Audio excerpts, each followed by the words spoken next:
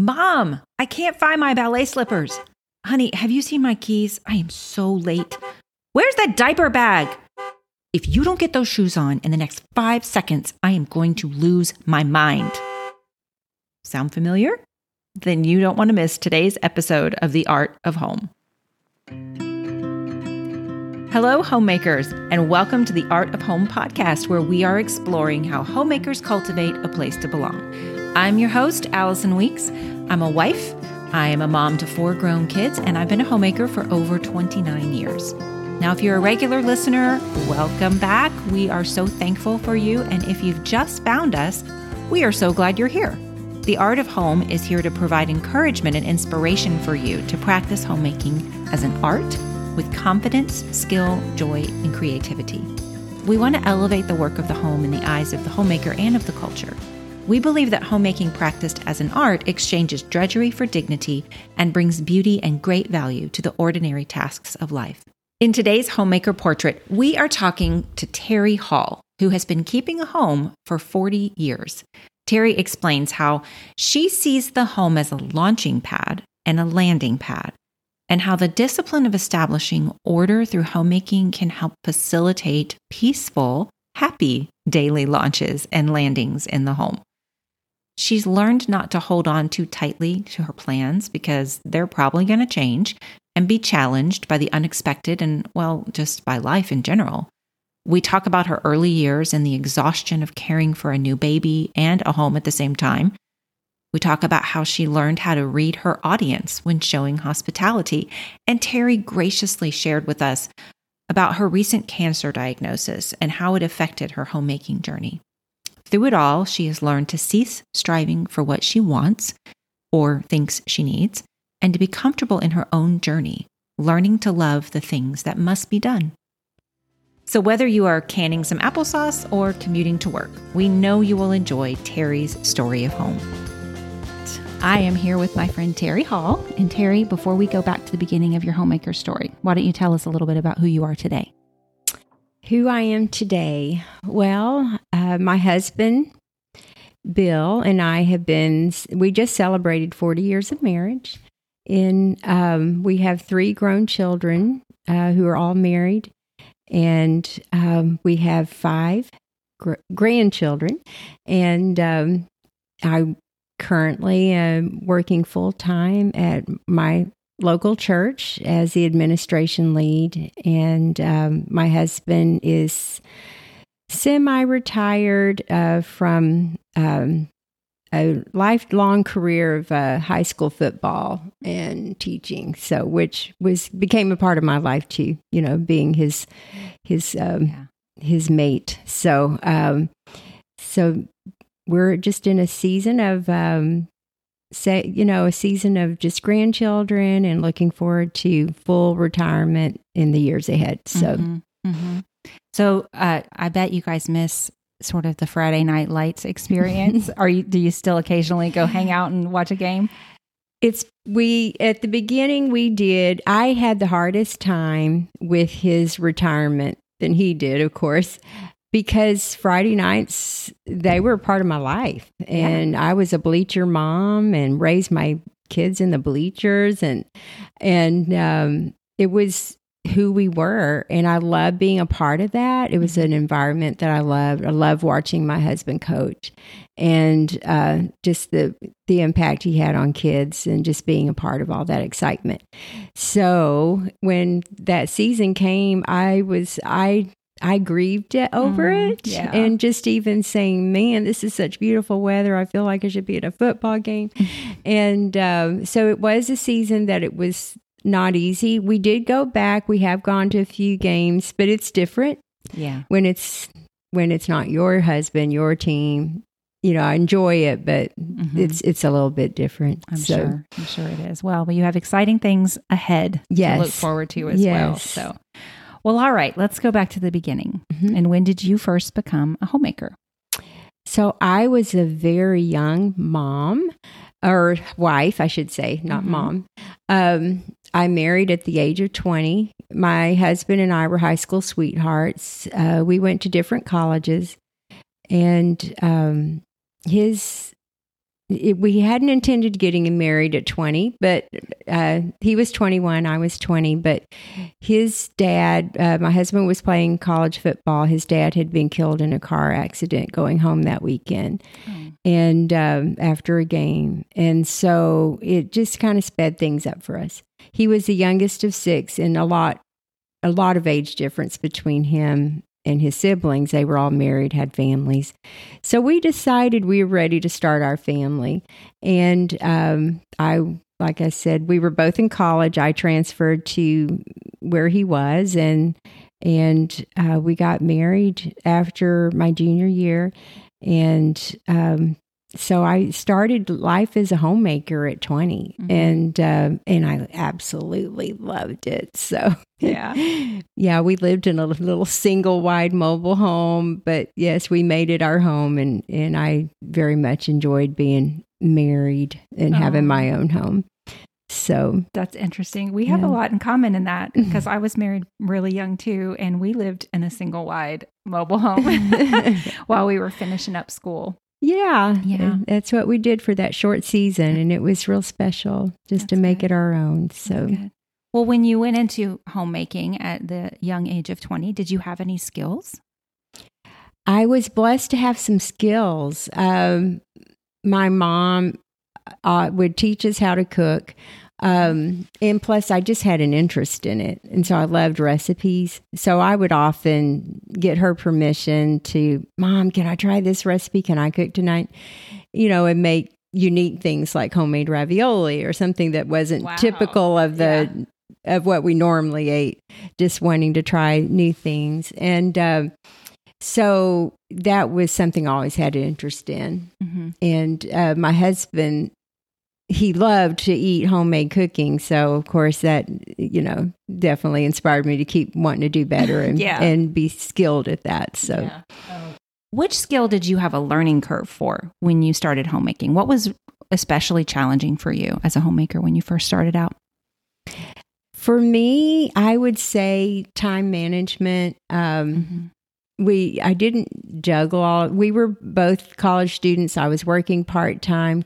Plus, I, worked really hard at my subject level, and spent a lot of time studying, preparing, for any exams I'd be having.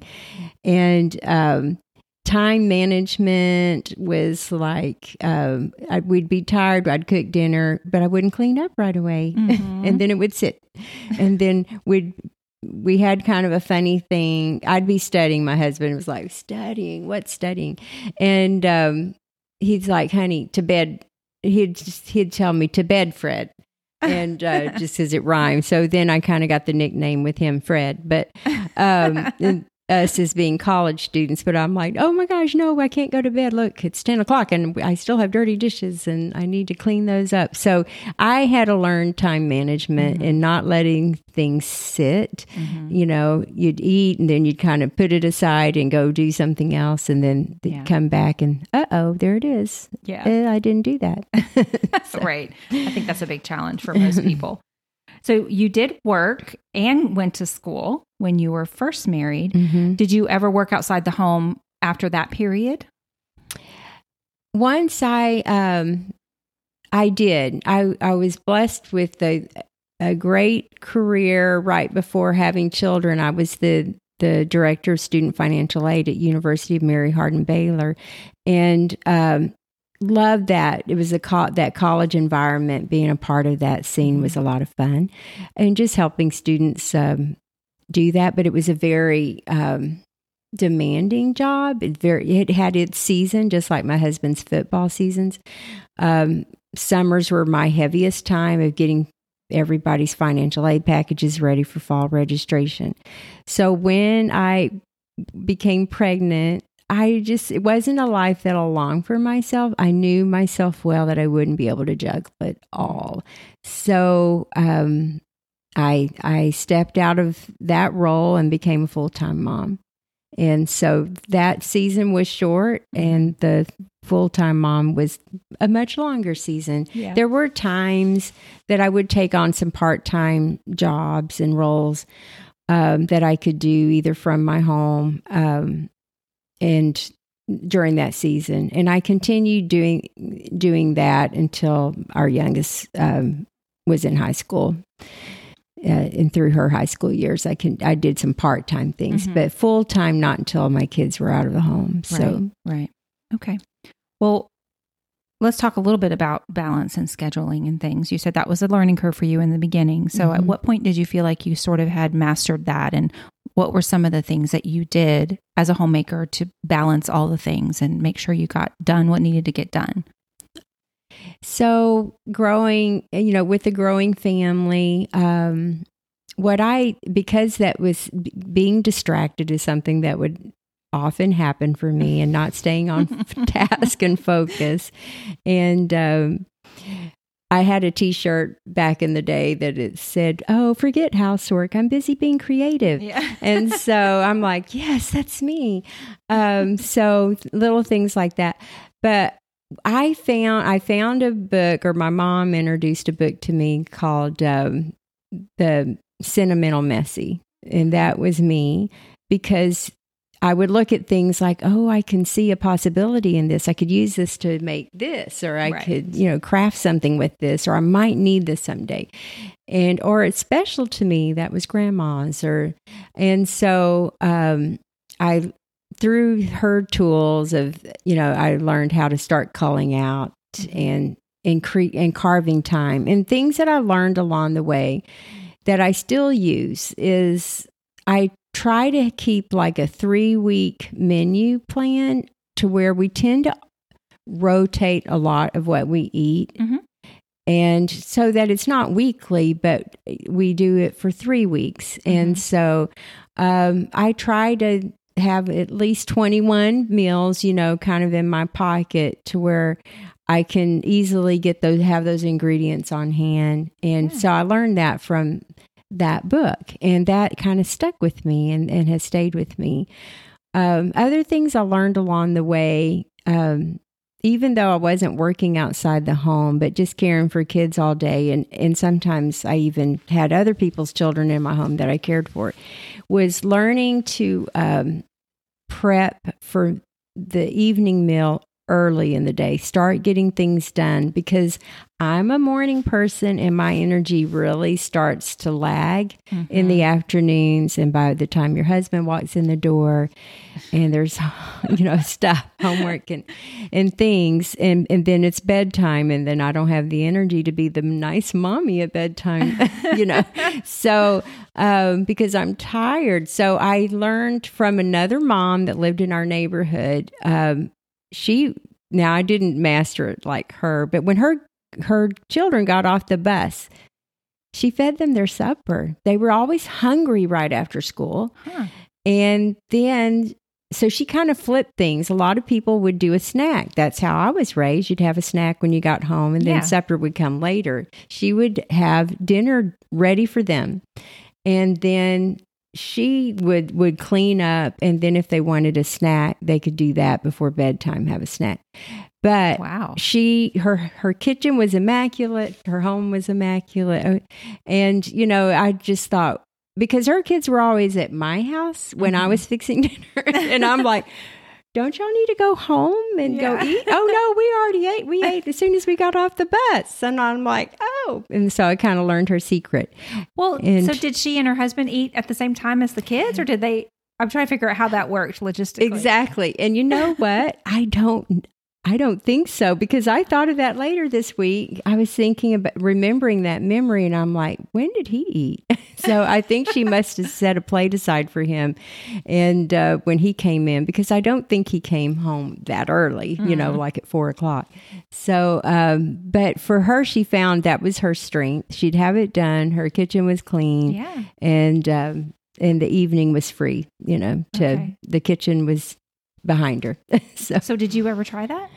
So I couldn't do that because because we all sat down together as a family. So what I did was I started doing everything I could ahead of time. I did early, so that once he did come in the door, we ate pretty quickly. Okay. And now during football season, he would come in late. So a plate was always saved for him. We didn't we couldn't wait till 8 or 9 o'clock at night. Yeah. So, Yeah. but yeah, I found that I was a better person if I just prepped early and didn't leave so much for myself right at the time when we're all hungry and it's meal time and it's not getting done quick enough. Oh, so that is such good advice. I don't do this often anymore because we're just the two of us now. But whenever I would have the foresight and the wisdom to do a crock pot meal and start it in the morning, my future self always thanked my past self for having the energy and the wherewithal to do that. Because by the time 6 o'clock rolled around, I was tired. And it was just so nice to already have that done. So that's really good advice. Yes, just do what you can early. It pays in dividends in the end. Absolutely. Well, how about expectations in homemaking? We go into homemaking thinking it's going to look a certain way and be a certain way. And then sometimes it is, but sometimes it's not. And we might be surprised by what it actually ends up looking like. How was that for you? I think for me,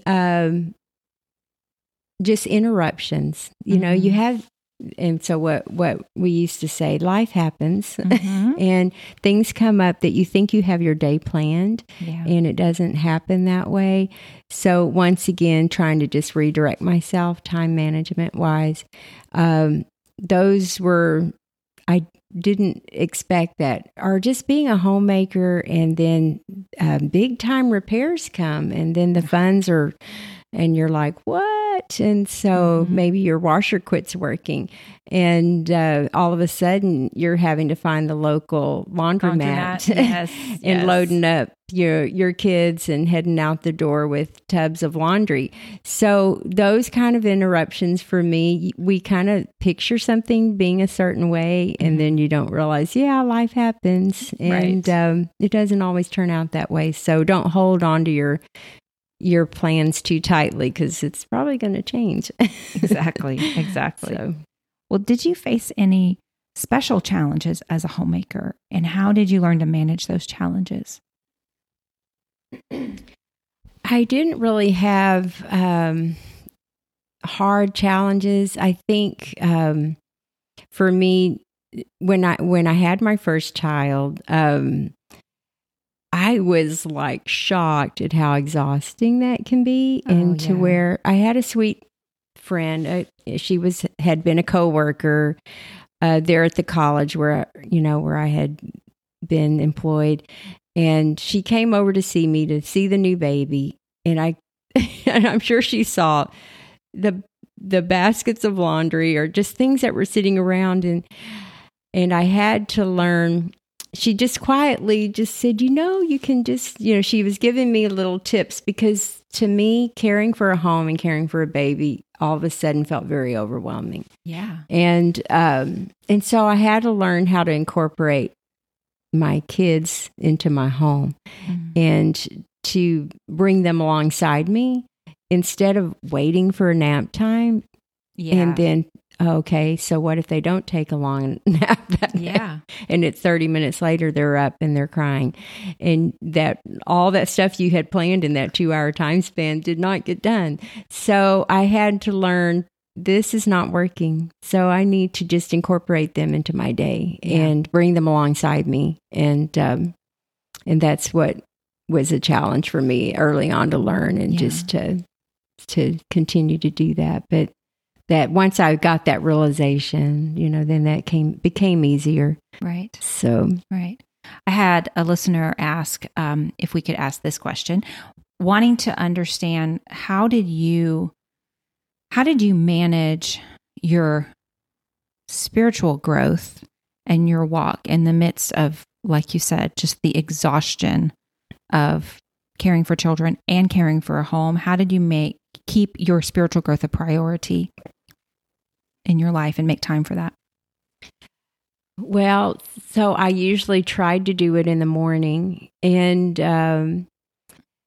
it wasn't every morning. And often I would get up and I'm like, okay, I'm the first one, because I like being the first one up. I like it quiet. And so I would have my spot where I'd sit, and then a child would wake up, Mommy. honey, what? Oh, honey, what are you doing up already? and so, and just, even though they were kind of groggy, I just kind of tucked them next to my side. I have to be honest, was I a little irritated? Yes, I was, because my focus right then was separated from what I was doing. And just having to realize, okay, this is not going to last as long as I thought it was going to today. But I knew in my heart it was good for her to see that mommy's sitting here and she's looking at her Bible and she's reading. And even though I didn't spend a lot of time doing that once, my little child arrived to sit with me, I knew that was a lesson in itself. So Absolutely. Yeah, that's great. Yeah, that's a great answer. Well, let's talk a little bit about hospitality. We want to cultivate an atmosphere of belonging and welcome to the people who visit and the people who live in your home. So how did you cultivate that sense of belonging for your family members when they were here, when you were all living here? So I always feel like order brings peace, and I kind of see the home being like a launching pad and a landing pad. And as they depart out the door, you know how if it's a good launch, you can say all the things you wanted to say, bye, I love you, that kind of thing, instead of where's my keys and blah, blah, blah, and I can't find this and that. And then it's all frazzled and everybody's frazzled and guilty, I've been there. And just trying to establish a sense of order, where things are, because I know in the moment of when we're trying to leave the house, if I didn't put my keys where I'm supposed to, and then there's this frantic looking for them, there's order brings peace. So it's nothing to be afraid of. It really does help. And so I try to provide that for my family, for those in my home. And then when they come home, just try to have the home picked up as much as possible when your husband walks in the door. Not granted that it wasn't always that way, but I tried to. And I think the thing that helped me, even with my own family, is there was a season of time that I did before school care and after school care for some friends. And the fact that someone was going to have to come to my door and pick up their kids, was a motivator that, hey, let's get this picked up, because I didn't want that mom to think that what it looked like 5 minutes ago with toys everywhere. And so that was always a motivator for me.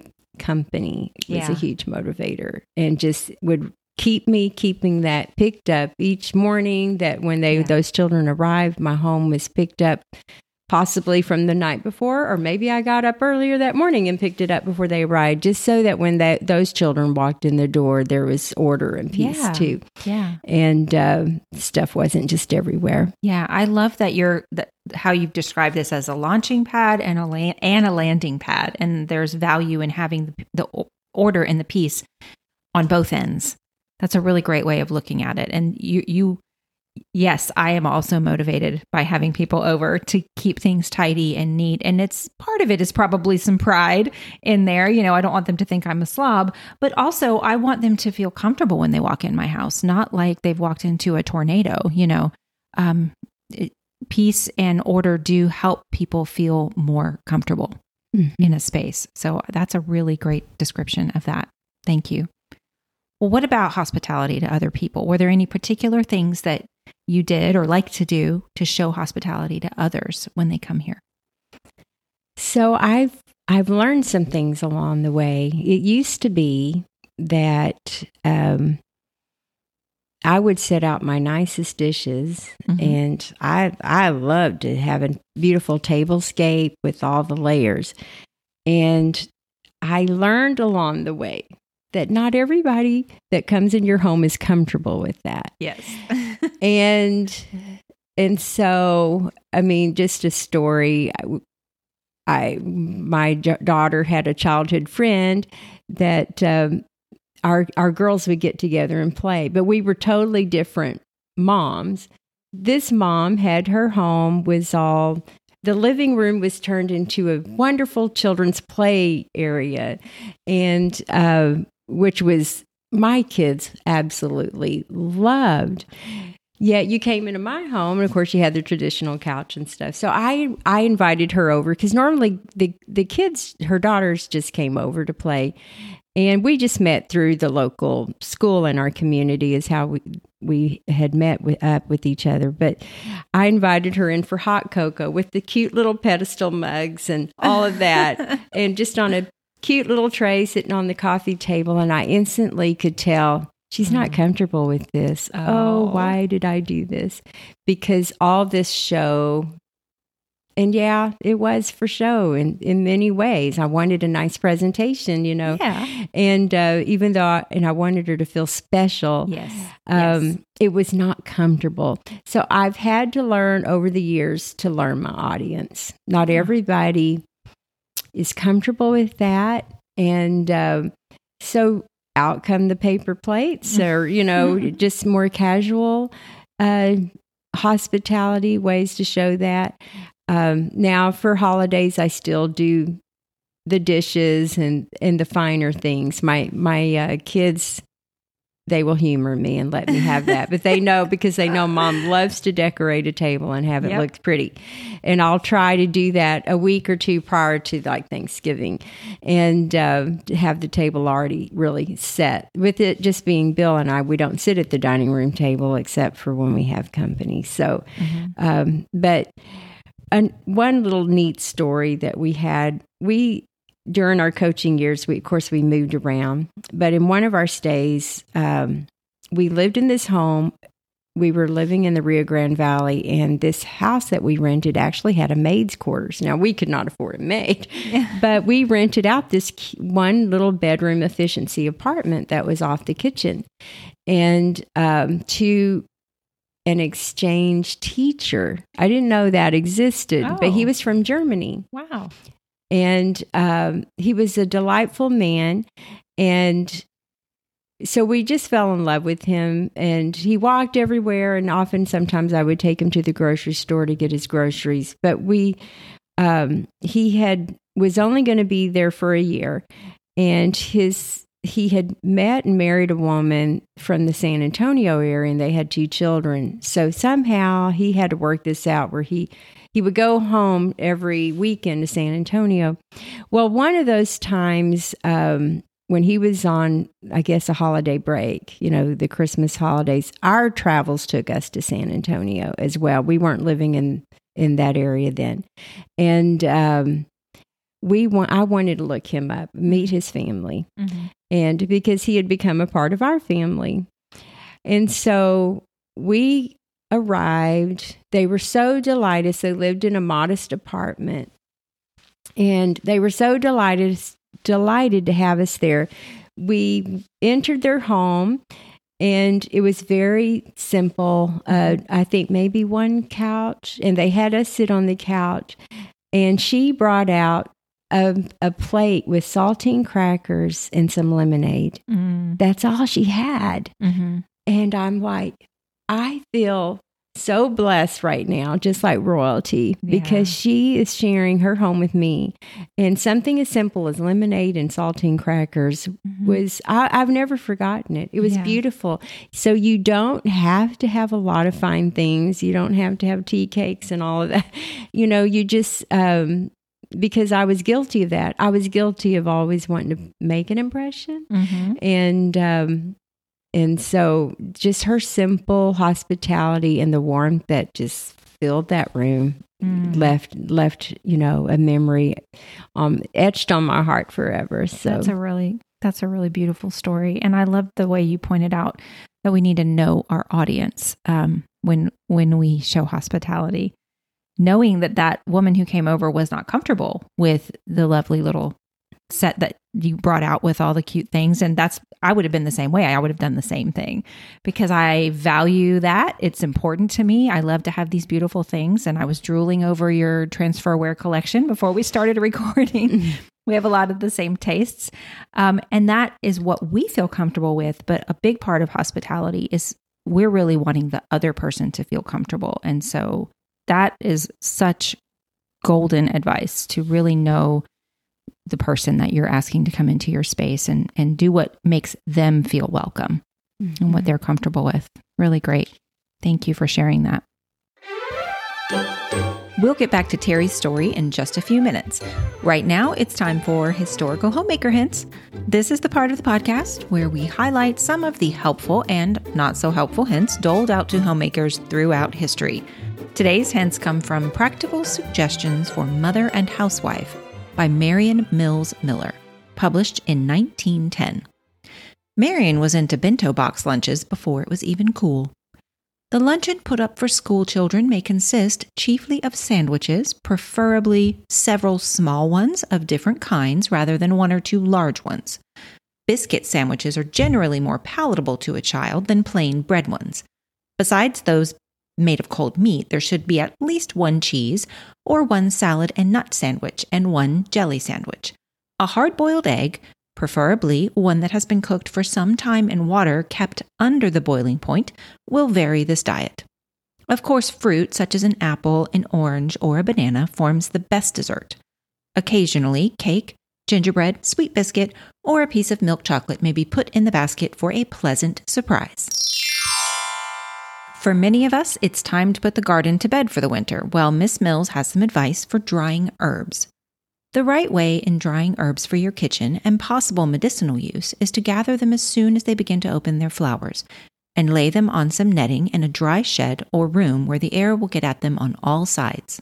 Be sure they're dry and not moist when you cut or pick them, and free them from dirt and decayed leaves. After they have entirely dried out, put them in paper bags upon which you have written the name of the herb and the date of tying them up.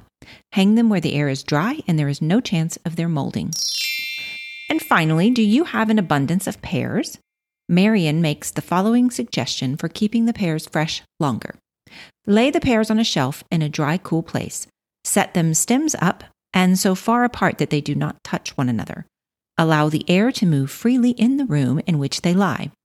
Layers of paper or of straw make a soft bed, but the less the pear touches the shelf or resting place, the better for its keeping. So I checked on this one for you, and while Marion's advice is still used to store pears long-term in cold rooms or cellars, you do need to be sure you're storing a winter variety that's meant for long-term storage. Also, pears seem to be pretty finicky about temperature and humidity levels, so be sure to keep a close eye on that. But if you're not into babysitting your pears all winter, they are great for canning, either whole, sliced, or made into pear butter. Enjoy! Well, that's it for today's Historical Homemaker Hints. As always, please remember this segment is for entertainment purposes only, and I leave it to you, the listener, to determine the safety and soundness of this advice. Now back to Teri's story. All right, let's talk a little bit about homemaking seasons.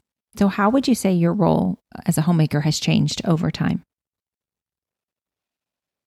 Well, now that we're empty nesters, when I wasn't working full time like I am now, it almost, surprisingly, it almost seemed like managing my home was a little easier. And because I'm working full time and I don't have all the kids around, but I'm older and I don't have the energy like I used to. So even then in its seasons, I've had to find tools to help me. Yeah. And the time management thing is staying focused is still always there. A tool that I tapped into probably in the early 2000s was it was a program called Fly Lady. Oh, yeah. Uh-huh. I forgot the name of the lady who started that. But FLY stands for finally loving yourself. Uh-huh. And she just had, and at the time back then, it was like emails that would come reminding you to do this and just steps. And I bought some of her tools and things like that. That is, now she has an app, and I still pull that out sometimes if I just need something to kind of motivate me and stay on task. And she has like a weekly home blessing hour, and there's 6 things that you do for 10 minutes. And it is amazing what you can get done in 10 minutes. 10 minutes, yeah. And so those little games I have to kind of play with myself to help keep me focused. Yeah. And so things that I learned as a homemaker, being at home with my kids, still have carried on over into this season of my life too. Yeah.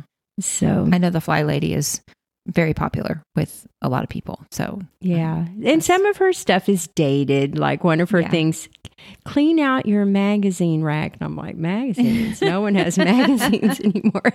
So you can edit them, delete them, make it your own. But it does help a lot. Yeah. Yeah.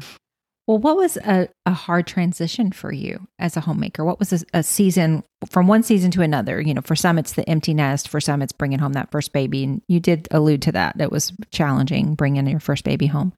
Was there anything else that sticks out to you as a difficult transition? No, I don't think even entering empty nest, I like leftovers. So, hey, now I have more leftovers. So no problem. Yeah, exactly. And my husband, thankfully, doesn't mind leftovers. Maybe after the 3rd time of eating the same thing. Okay, that's his limit. But I'm kind of boring. I could probably eat the same thing every day. If it's making my life easier, I'm happy, right? So, but I would say that just having children enter my home, and then all of a sudden not, having the energy that I used to have, and the freedom. And so, but I can't think of another season where it was like an interruption and I had to really learn. I don't buy the same way. Back when the kids were home, I would buy in bulk at your big box stores. Right. I don't do that anymore. I just buy pretty much what I need because it will go bad. Yeah. So, that is true. 3 or 5 pounds of carrots is not going to, yes, that's a great buy, but it's not a great buy if you have to throw half of them away. Exactly. Because they went bad. Exactly. I know. So I've had to adjust my buying down, and not worry so much about the per unit, per can savings on this. Right. Yeah. Or, things like that. So are there ways that you're still challenging yourself to grow in your homemaking? I think for now, I'm really embracing this YouTube university that we have out there, and using it as a motivator to, maybe if it's fixing something in my home or just decluttering and reorganizing. During COVID, I was blessed to still be able to work. And so, but a lot of people, either they lost their jobs and had that season, and they would be doing all these wonderful things, these projects that they had taken on. And I'm like, man, I want to do that. And so I did get to do a few things of reorganizing, and that brought a lot of satisfaction. Not only just having the organization, but I like beauty and simplicity, and so to bring that element into some of that organization was fun, and just to make it my own. This has been kind of a fun season. I have certain people that I follow. I was going to say, what's your favorite YouTube channel, or one or two of them that you like? Well, and so I like Clutterbug. She's got her show, Cass, and on Hulu. I like The Minimal Mom, and those are two that I follow probably the most. I'm not a minimalist. I mean, it's something maybe I'd like to strive to work towards minimalizing, but right now, my goal is mainly just to declutter and make my life a little simpler, in organization. So cool. That's fun. So how are you intentionally passing on your knowledge to younger women who are coming behind you? We live in an age where there's so much information out there. Right. That even, that you can almost feel like, well, what new thing do I have to share? Yeah. Because there's so much out there. And that I have to be honest, I'm a little bit hesitant sometimes to feel like, well, I don't know if I have any nuggets. So usually I wait till I'm asked, and then I'll say, well, this is what I did and it helped me. But I can sometimes feel a little bit intimidated by all that's out there, that I feel like, well, they've probably heard that from someone already. So I don't need to be the one to tell them. And but mainly just some of the things that I shared, just allow yourself time to start early in the day. Don't let it build and pile up on you, because you'll suffer, and then those around you'll suffer if you're frustrated. Yeah. That's good advice. So I know that you went through a season fairly recently with cancer. And I just want to give you an opportunity to talk about that a little bit and how that affected your homemaking life, and what sort of challenges did that present to you, and how did you overcome them? So it's been about 3 years now that I found out I had cancer. And because it was a rare cancer, my ENT, the doctor I was seeing in San Antonio, had highly recommended that I'd go to MD Anderson in Houston, which is over 3 hours away. And so we wanted to do that because the surgery itself was going to be a very delicate surgery. It involved my facial nerve, and I ended up having 3 surgeons with different levels of expertise perform my surgery that day. We felt very comfortable with the MD Anderson experience. I mean, it was a long ways from home, so we opted to go ahead and do my radiation treatments there, which was a 6-week period. Okay. And so it required, thankfully they worked with me, because it's hard to be away from home. That was a hard decision to make, but you kind of feel like, well, these doctors, even with the radiation oncologists, they all work in tandem with my surgeons. And so, we just felt maybe that would be the best route. Yeah. But in that, I missed home. I love home. So they worked it out to where my last session on Friday would be like early in the morning, like 7:15. And then we would be free to go home. And then my first session on a Monday would be in the later afternoon. And so the longer amount of time I was home was very special for me.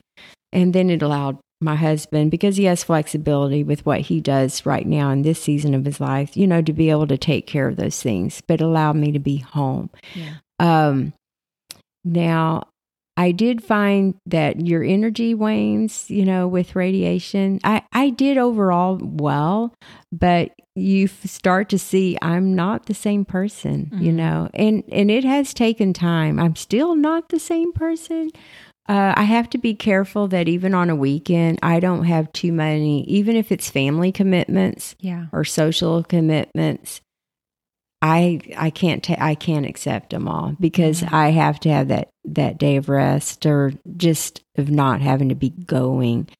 And I mean, to the point, Allison, I had one of those little iRobot vacuums that never got, and it died during my cancer because we were gone so much. Did you know that if you leave it on the charger for so long, it can kill it? Oh no. So that in my season, I killed my vacuum because I didn't even think about when I'd come home to even tell it to go vacuum. Yeah. And so I just was not fully present. And, but I guess the beauty of that is I didn't have to come home to a lot. I didn't have family to really be caring for.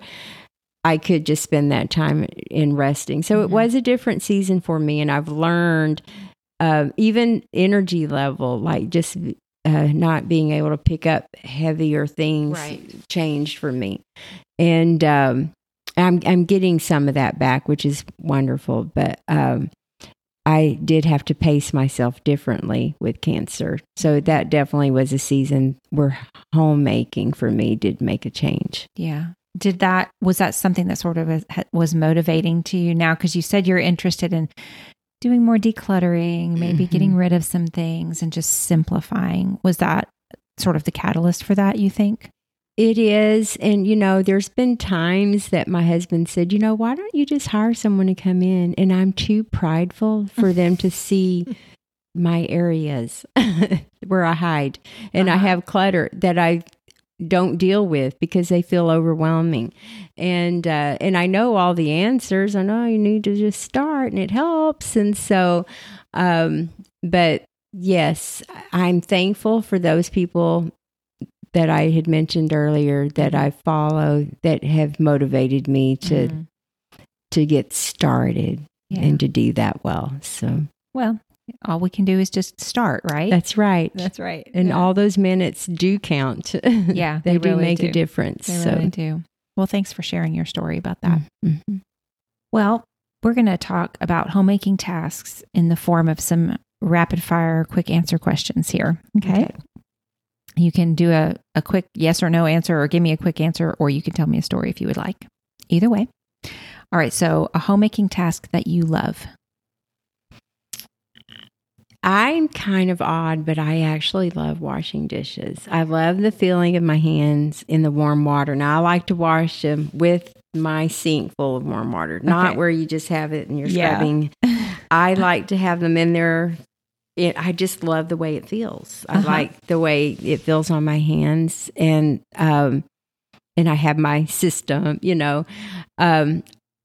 so dishes is not a problem for me. So that's something that I love, and I like to make sure they're dried and put away because I don't like things set out and then getting spots on them from the hard water. So, we do have really hard water here. So what's your favorite dish soap to use, or your favorite scent?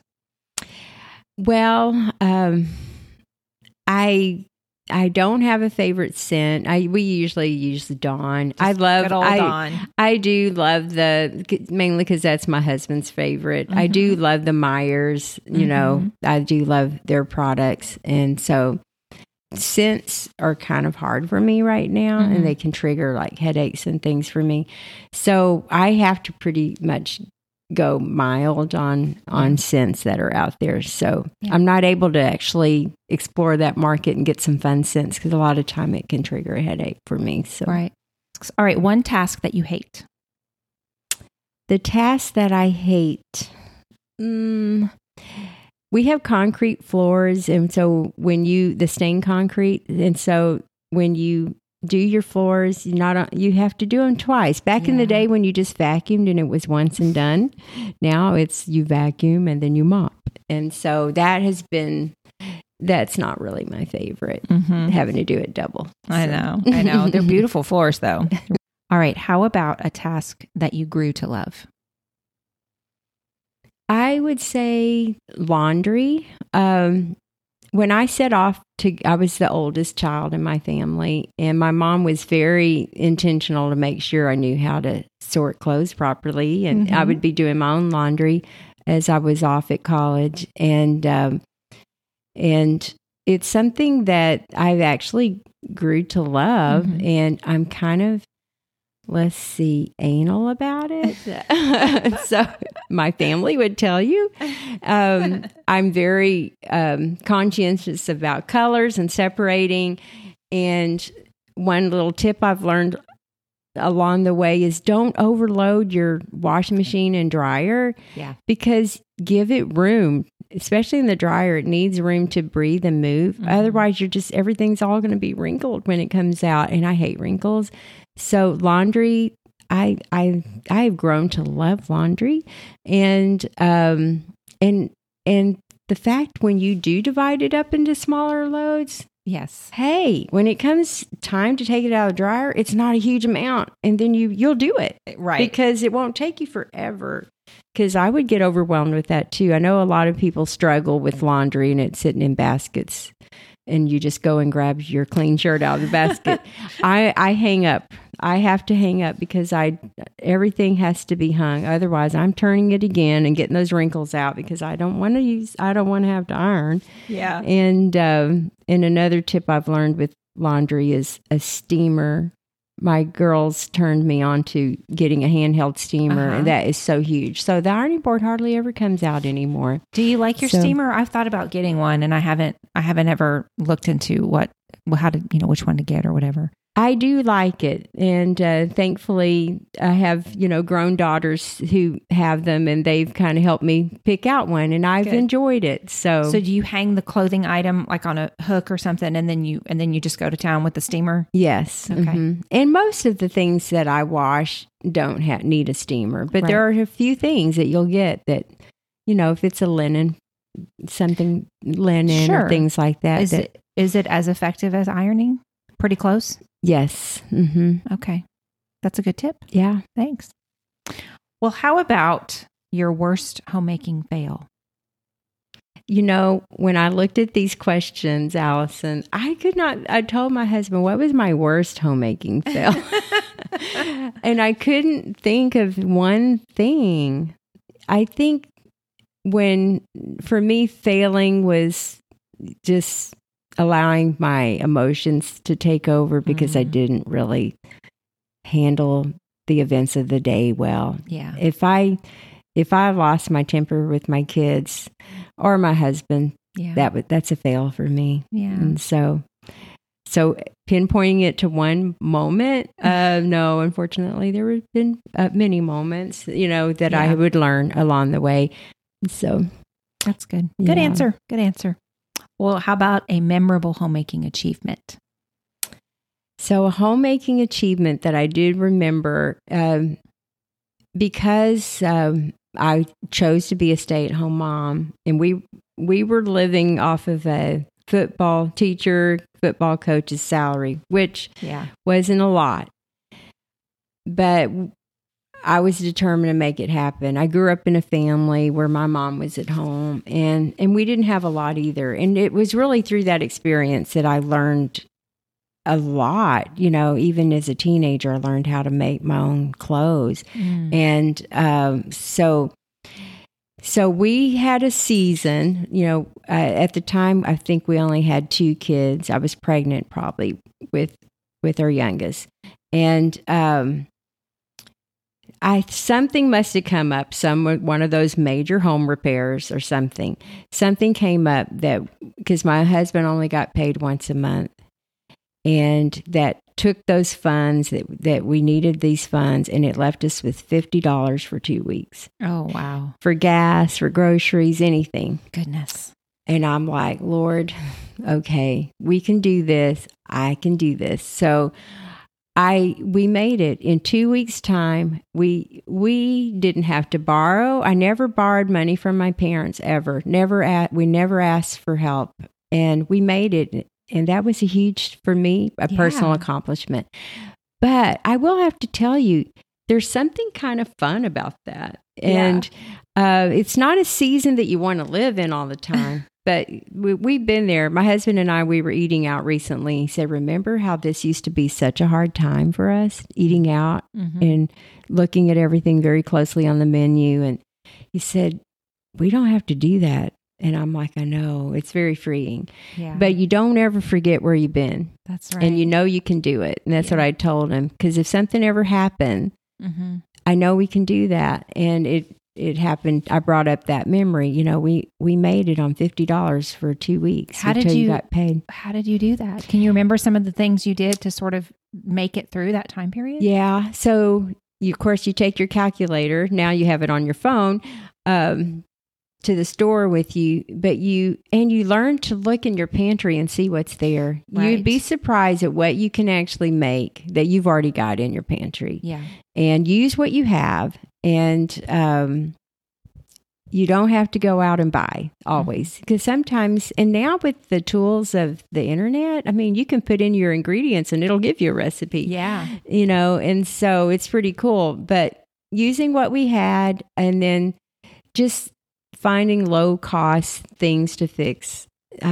Breakfast for dinner is cheap. Super cheap. Eggs, or chalupas, using beans, a can of refried beans, and corn tortillas and things like that. I mean, you can find low cost menus, and basically it was just making it happen. But like I said, sometimes even when those kind of interruptions come and you've got your back's up against the wall, I'm like, okay, we're going to do this. Yeah. We're going to make it happen. That is a great accomplishment. Very good achievement. Well, let's hear your top 3 homemaking tips.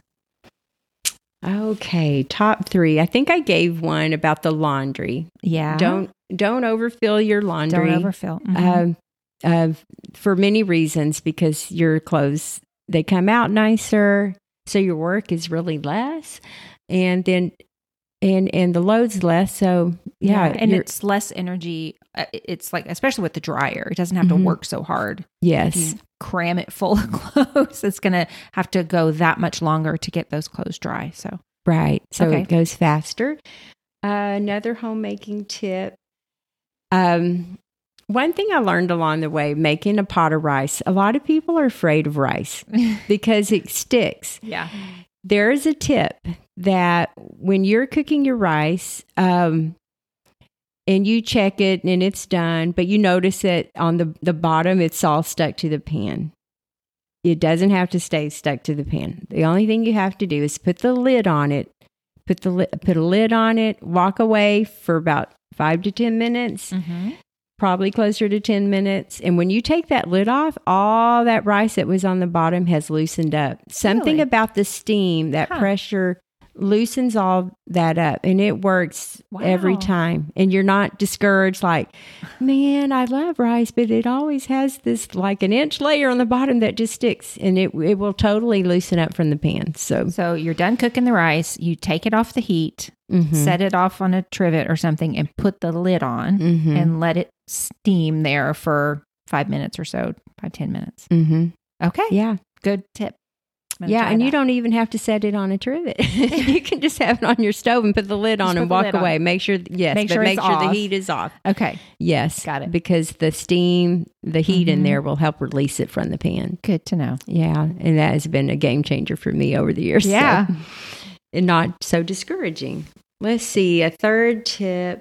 I would say probably where I said earlier, just start early. Do what you can early, because you never know what the day's going to bring. And just those few minutes of time that you took earlier in the day you'll be so glad you did. Absolutely. Yeah. Like you said, your future self thanks your past self. Right. So I love that. Exactly. Okay. Those are great tips. Thank you. Okay. So we're going to end our time reflecting on the art of home. Okay. How do you see homemaking as an art? I like, now I'm guilty of, my mom was one of those that would, and I admired that. She would change a room around, change the way it was set up. When we were younger, I would see her doing that, and I'm thinking, oh, that's so cool. I love how you moved the couch over here, or, did that. And I've known people who would do that. I'm kind of, once it's there, it stays there. And so, but I do love creating a palette of art and pleasing things that have that may change. As I do like to have, fresh flowers when I can. I do have my go-to vases that I use that just kind of live there. And I tend to buy the cheaper ones that last for 2 weeks, those that have a long life in your vase. And so I'm not having to replenish so often. And basically just creating a palette of beauty, but simplicity, of learning to be simple, simple. And I like that. Yeah. Well, how can we find beauty in homemaking when a lot of what we do is not really beautiful and it can be mundane and, it can be monotonous work or sort of ugly work? Where can we find beauty in that? Well, one thing, because I'm guilty of comparing myself to people and feeling like I don't measure up. And there's even to the point and I'm a fan of all those shows, fixer-upper shows. Yes. And awe and like, wow, that's so cool. And then you look around at your space and like, wow, my house is so dated. And people would totally want to come in and redo everything that I've done. I'm so obsolete. But I'm not changing. It's who I am. Mm-hmm. And this is reflection of who I am. So, and I'm comfortable with that. But I've had to kind of shut those voices off and realize I'm not going to be that person or please that, I don't know, demographic or whatever. Yeah. I just need to be comfortable with what makes me feel happy in my home. Mm-hmm. And as far as the mundane things that we find that are boring, I recently read a book by Jay and Catherine Wolfe called Suffer Strong. Mm-hmm. And for me, when I saw it, one of my daughters recommended it to me. But of course, when you look at the woman on there, Catherine, she's paralyzed and her face looks like mine. And my face is paralyzed from my cancer on the right side. So, of course, I was drawn to that. Yeah. But I've been drawn to their ministry. They have a ministry called Hope Heals. But in their book, Jay, he was writing a chapter where he shared a quote. And I loved it. And it's just called, "Cease striving for what you want, but learn to love what must be done." Learn to love what must be done. Mm. So just like through those seasons of homemaking, right, you can learn to love washing dishes or learn to love laundry. And he talks about a segment on laundry in that chapter because his life changed drastically. Yeah.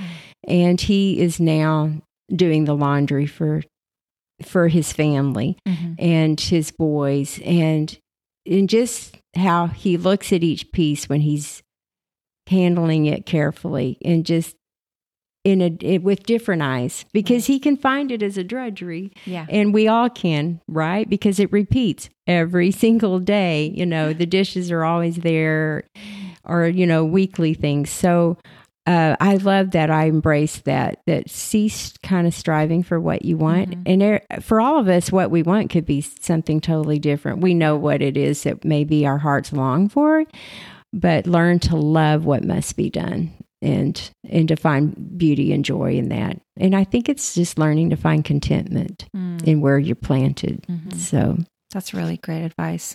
Really good. Well, what word of advice would you give to a young homemaker who might be listening today?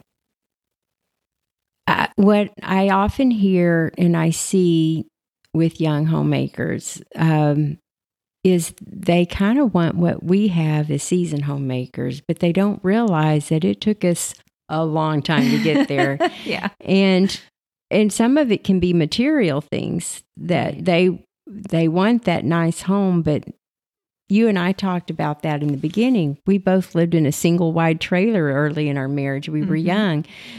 Our expectations weren't set too high. Yeah.